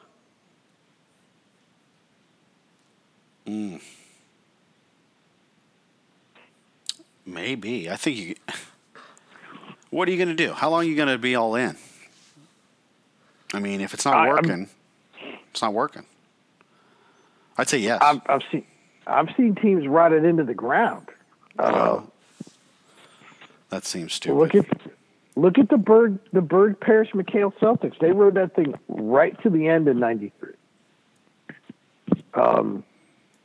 Which would have been. Speaking of DC, real quick tangent. Did you see some of the new gear? The city gear, I think they were calling it. Yeah. Do you see it for the Wizards? It says the district on it. Yeah. Oh, those are sick. Yeah. Oh yeah. Oh. There's a slideshow on ESPN.com I saw it. where you can See the whole thing. Yeah, money. Western Conference team that could get further than they should.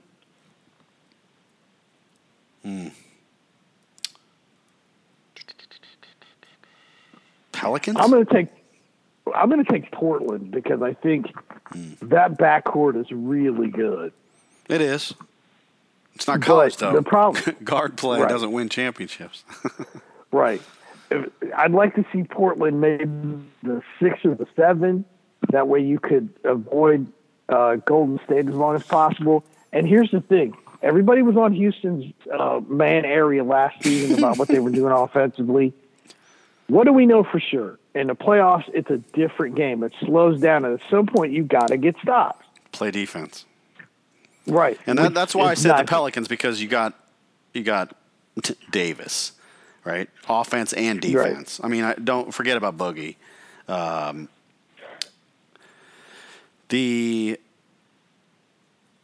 Everything in the NBA in the playoffs is, can you get stops? I know Golden State's been on this, craziness where, they still had to get stops against Cleveland.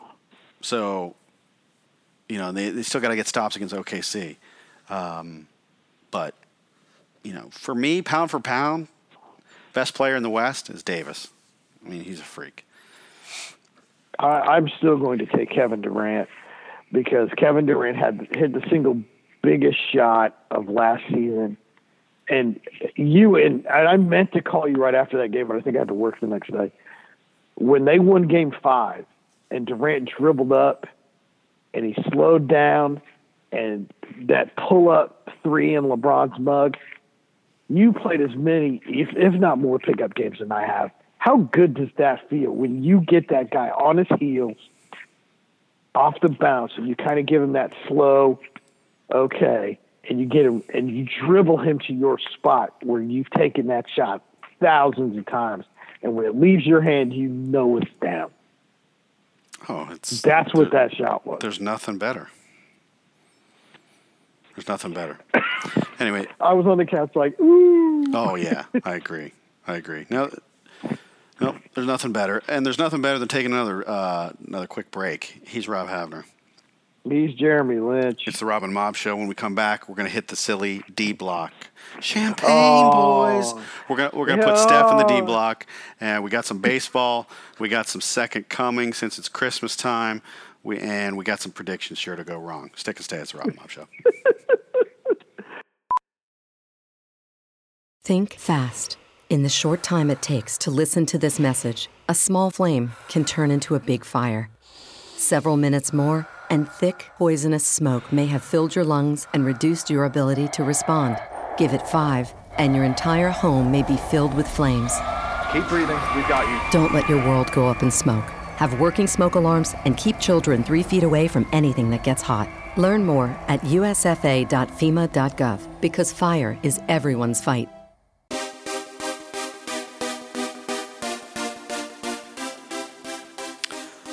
Yes. Pop the bubbly. It is the champagne room edition of the Rob and Mob Show. D-Block. D-Block in the house. Absolutely. Positive. It's the champagne room, y'all. Oh. All right. To start off our sippage, tell me what you thought about Steph Curry possibly becoming an NFL owner. Do you think that's serious? I mean, with what's going on in Charlotte? Well, I think the NFL would love to have minority ownership. So it's going to take a group. This isn't about just Steph Curry, but he's the headline. I think I'm interested to see where it goes, and he's going to have to put up a lot of his own scratch. So even if he's a minority owner, you're looking at something. You're going to need $2 billion for this. So, which is crazy. Which is a lot more than the old man paid to get in. So that being said, I'm interested to see it. I'm in if they can get it done. I think Isn't Kaepernick supposed to be part of this group? That's a whole nother block. Okay. Look, all you need to know is that Blake Bortles is gainfully employed, and a guy who took a team to the Super Bowl isn't. That's all I'm saying about that. Tom Savage. Right. And a guy from Northwestern. And a guy who took a team to the Super Bowl. He's not playing. That's all I'm saying. Yeah. So I'm saying. Crazy.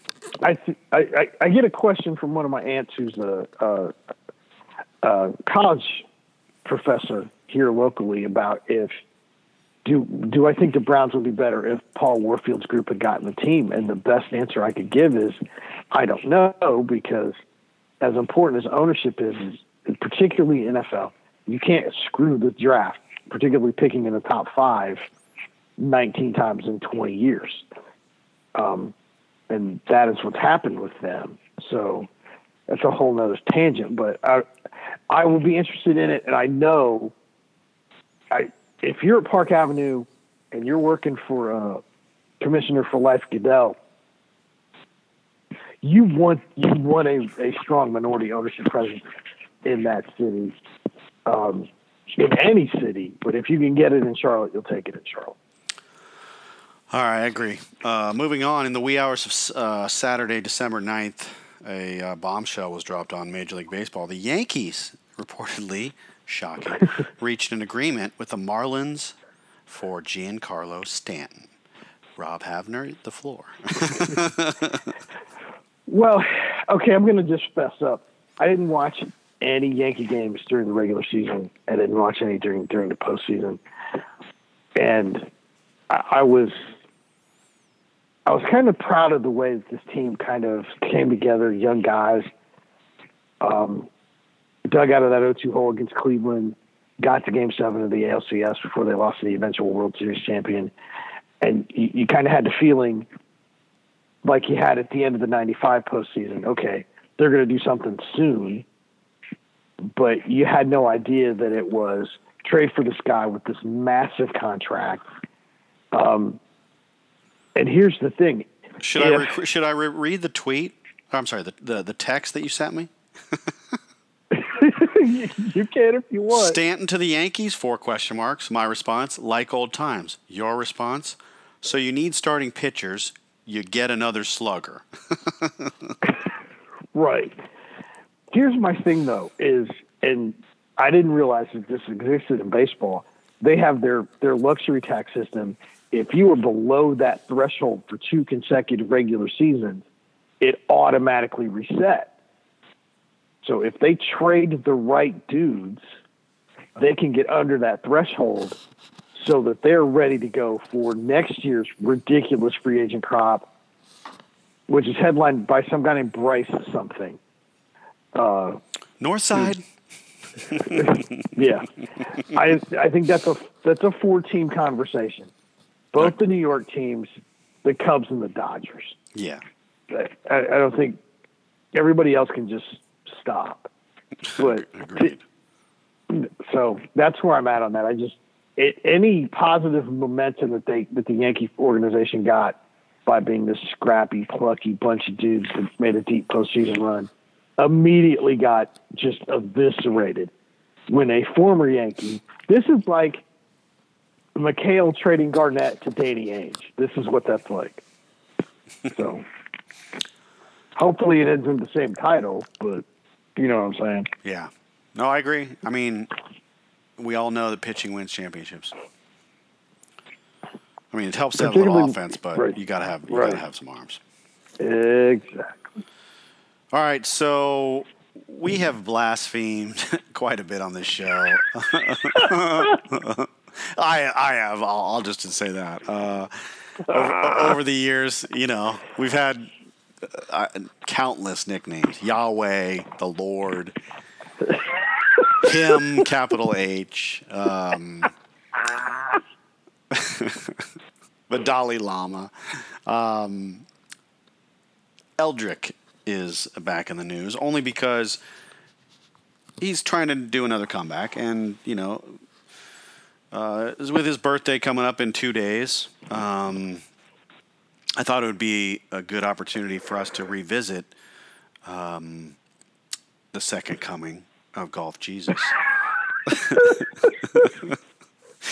Now, he played in his own tournament in the Bahamas, made for television, basically. I mean, I know it benefits his foundation, but 18 guys, 16 of the top players in the world, and then a couple of exemptions, including his, the tournament host.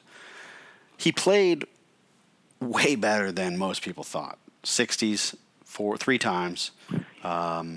Saturday kind of derailed the opportunity for him to actually contend, but all the signs were there for me as a decent golfer to say this is different than his other ones, right?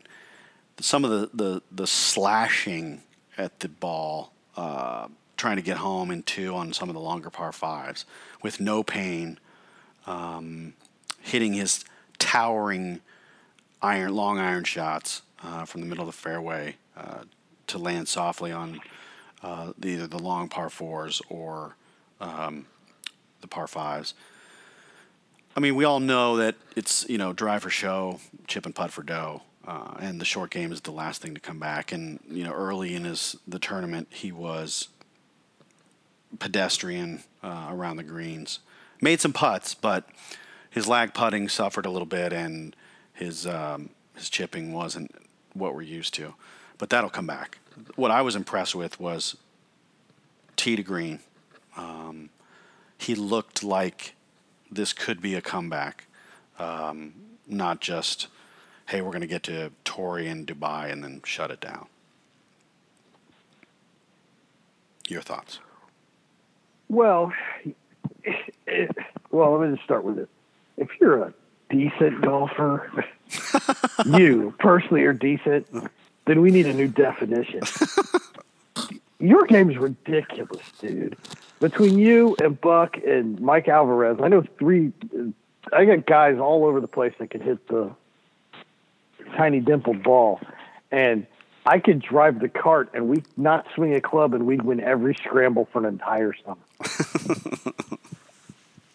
But to your question, I think you're right. I think his physical health, I think mentally, and Jack says this all the time, mentally was going to be the thing. Play good one day, not wake up in a bag of knots like he got hit with a bag of doorknobs or something. And he put it together. And I think, and you know this, and I joke about it all the time. I haven't played golf in more than 10 years. And it would take me probably 2 summers to knock off the, calcification to my game. But that's all he's ever done. And that what you want and what everybody really wants, there are 2 questions. Can he win a major? And I want to know, can he contend? Can he be in the last 2 or 3 groups on a Sunday at let's just say Pebble Beach or at Doral or Bay Hill or Sawgrass? And how does he respond in those moments? I think everybody's anxious to see that. So my expectations are low. I want to see him play 72 holes. That's what I want. I want him to finish a tournament. And then once he does that, then let's see him finish 72 holes in the last 2 or 3 or 4 groups in an event. And because I know he's got this game, he can make enough shots. He can get hot enough against the right field, because not everybody plays every event. You can catch lightning in a bottle and win the Waste Management Open. You can go into the Byron Nelson, even though it's a challenging course, and you could win down at the Shell Houston Open. You could, and win it. We know he can do all of those things. I think everybody's still gonna think that he's measuring himself against winning those 14 majors And no matter what he does from now till he stops playing competitive golf, he's never going to have a run like he had from 99 to 2002. You're not ever going to see that. I mean, we, for the longest time, were holding out hope that, or not even hope, but belief that he would win another major. And then it finally got to the point where, you know, the psychological damage done by getting hit in the mouth with a 9-iron by a significant other.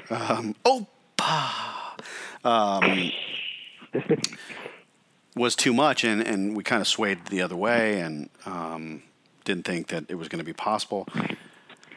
You know, and back to your point, he's going to play the tournaments that he plays, or at the tournaments that are held at a golf course where he, you know, has success. Torrey Pines, Arnie, let's see, where else has he won a bunch? Doral, exactly. You know, if he might even play the Pebble Beach Pro-Am just because he's so good there. But those courses aside, I agree with you. My expectations in the majors and the big ones like Players and some of the others are low because for me, what he did on Saturday, moving day, in that Hero Challenge was indicative of somebody who hadn't played competitive golf in a while. Thursday and Friday, they're fun. I mean, Charlie Hoffman's good on Thursday and Friday. But you can't, it's not the same on the weekend. And so until he gets that competitive experience back, where he's thrown into the fire, he's in the second to last group, he's in the last group and somebody's chasing him and he holds him off with a barrage of birdies, or, you know, vice versa, or he goes and gets somebody on Saturday and then puts himself in the final group because you know he's lethal when he's leading on Sunday. Until he does that, the jury's still going to be out for me. I mean, he may play well in all the tournaments that he's usually plays well in, but until I see it at Augusta, until I see it at, where's the Open this year? Is it Shinnecock? It might be. That is an excellent question. It's one of those things because you're not here. I'm not as locked on it as I would be, and I'm typing as fast as I can. It is Shinnecock. Or the British, the Open Championship. Where's that this year? That is Carnoustie. I mean, he's got a shot. He played well there in 99. That much we know. Yeah. Was that the Banana? Was that 99? No, that's not. That wasn't Sergio. That was St. Andrews. Or not St. Andrews. That was Paul Lowry. That was the year that wow. Dustin Rose finished and turned pro 20 minutes after it ended and didn't win ever again. And then wow. Van de Velde could have made 7 and won, and made 8, ended up in a playoff and lost in the playoff. So, yeah. So my thing is Tiger needs to do it on the big stage, but it was fun to see him, shoot in the 60s, hit some shots that we haven't seen in a while, see that he can drive it past Justin Thomas. So he's still got some club head speed. Not that we didn't think he did. He had it. It was just, you got knee and back trouble. It's hard to swing the club fast. Dude, you got knee and back trouble. It's hard to get out of a chair. Oh, trust me. I've already had the conversation with him, Kenna. Hey, you're going to have to help Daddy out of the chair soon. Especially when we got on, the 20-lap circuit today where, to drop a little Tour de France on you, she's my domestique, and we're doing this circuit in our neighborhood, and she's pushing this tempo that, basically had me off the back. Like dropped from the peloton. I'm like, look at you. Daddy needs to get in better shape to keep up with the youngster. And, we had a conversation later about EPO and how you shouldn't, spin your plasma. No, I'm kidding. I'm kidding. We're getting silly in the D Block. It's Rob and Mob Show. I'm Jeremy Lynch. He's Rob Abner. All right, so let's get to some predictions sure to go wrong. All right, we'll start with the Cotton Bowl that was moved because of the popularity of the Zaxby's Heart of Dallas Bowl, with said attendance at about 6. Let's go Cotton. Who do you got? USC, Ohio State. Come on, man. Taken. You going Scarlet and Gray? I have to. I'll get thrown out of a house we just bought. What's wrong with you, man? There's gold pants in my house. I will preface my prediction by saying I'm so excited to see the final game of JT Barrett's career. Wow.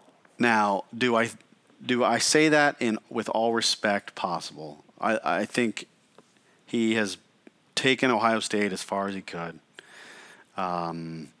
He's had opportunities with 3 coordinators. It just doesn't get different. I need some new blood. I'm looking forward to whomever it is, whether it's Haskins or Martell. Rumors have it that Burrow is leaving, or if he doesn't win the job, will leave as a grad transfer because he's graduating in May. So he'll probably go through spring ball, but neither here nor there. JT Barrett, thanks for everything you did. Now get out. I'll take Darnold.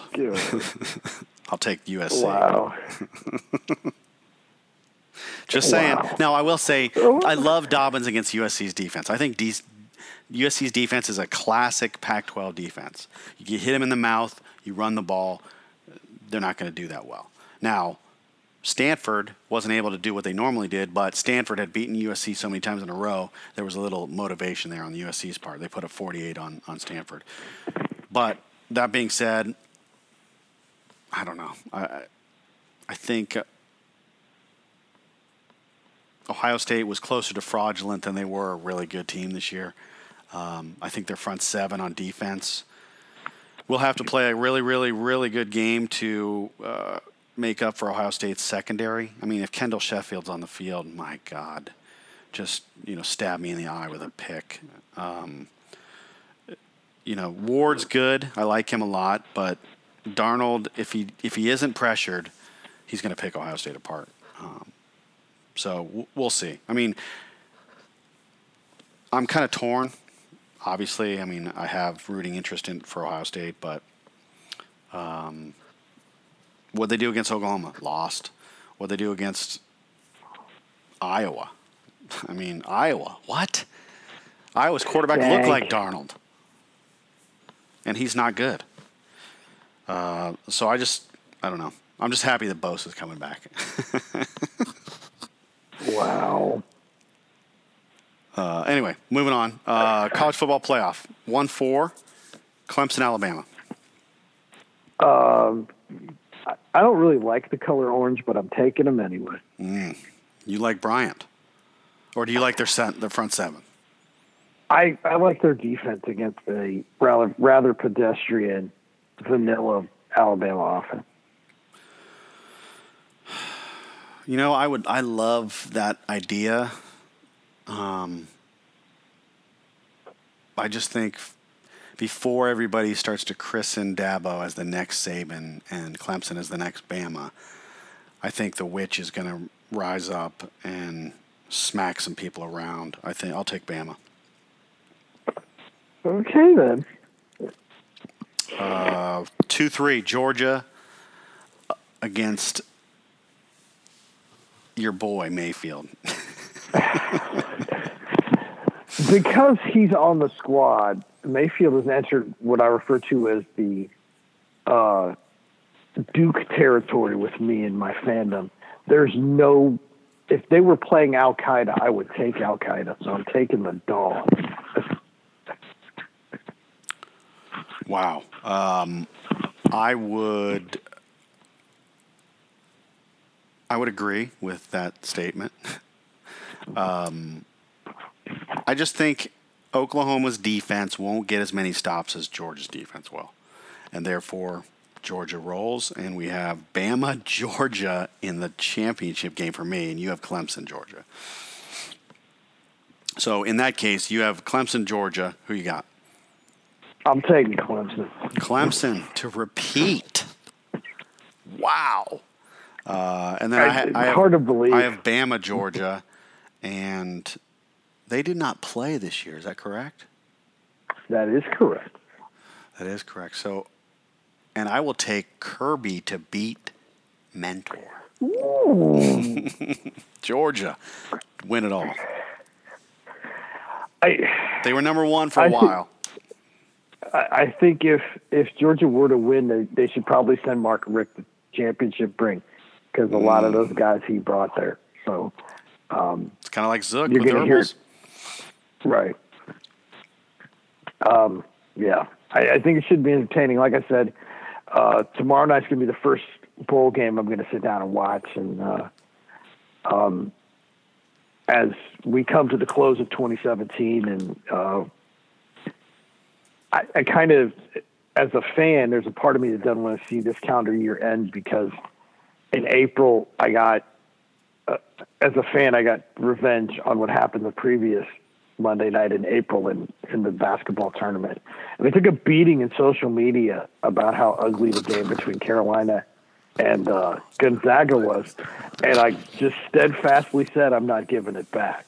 Mm-hmm. And we got championship shirts for Christmas, and I got the book on the team. So yeah, it's so funny you say that because so I opened up a Christmas present for my sister, and it's the it's a Big Ten championship hat.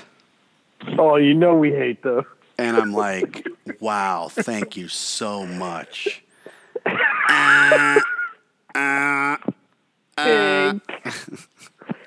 But no, I mean, it's a good looking hat, but come on, dude. It's not the hat. Right. I bought the It's like Carolina your boy Jermaine with the Western Conference Final shirt. Right. He still owes me one for that one. This has been a great year for my family personally. We bought our house, and I couldn't feel any luckier to have accomplished that with my wife, and she's a big supporter of our show. When we don't do shows, I hear about it. Hey man, if it wasn't for both of our EPs, right, we would be nowhere. No, I agree. We'd be chain smoking grits and hanging out way too late all the time. There would be no such thing as VIP Saturday because they'd all be like that. Right. Oh God, and that's not good for anybody. Handle that? No. It's been a long time, and I've got 3 or 4 things that I've written that I should probably post on our site. One of them, of course, is my Tar Heels won.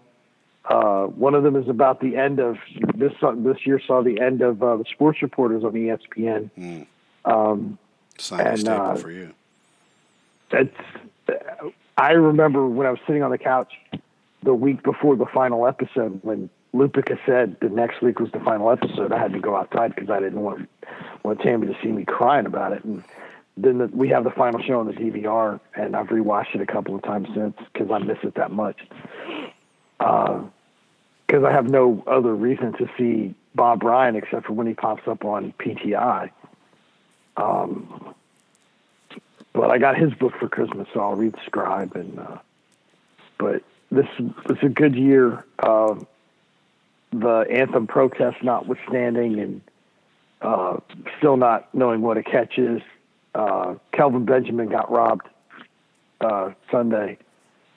That was a touchdown, and they would need to get help to get in the playoffs if the refs had just called it properly.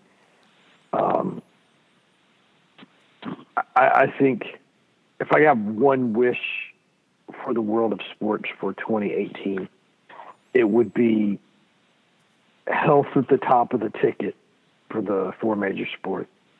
So you get to see the best guys, play their best at the highest level, because that's what everybody wants to see. So if that means that a guy who wears red shirts on Sundays, and the guy who wore 99 in pinstripes and TB12 and all those guys, you want them to be healthy so that they can do their best. And I don't want any excuses when somebody takes out the Patriots in the AFC, or if somebody takes out one of the top seeds in the NFC.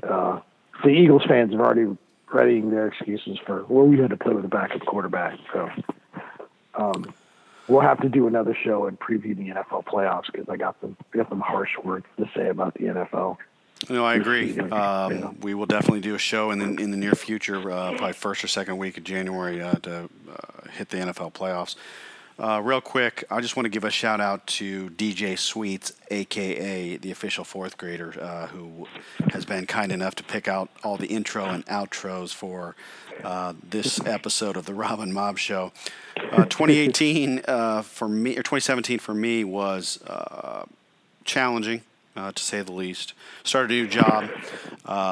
Had to say goodbye to our beloved golden retriever Griffin in April. So that was tough, but we have since got a new dog named Scarlett. So she's been a great addition to the family. But for all of those people out there, eat healthy if you can.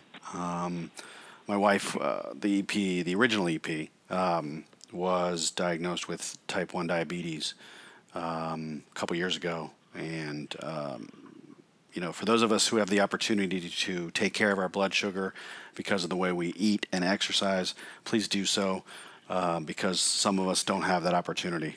So that's my plug for T1D. With that, I want to give a plug or a shout out to all of our listeners. Go back to iTunes. We are back on all 126 episodes now. Will be on iTunes, and you can subscribe to our podcast via your music app on your phone, or go to iTunes and do a search for the Rob and Mob Show. He's Rob Havner. He's Jeremy Lynch. It's the Rob and Mob Show. Thanks for listening. Be good. See ya.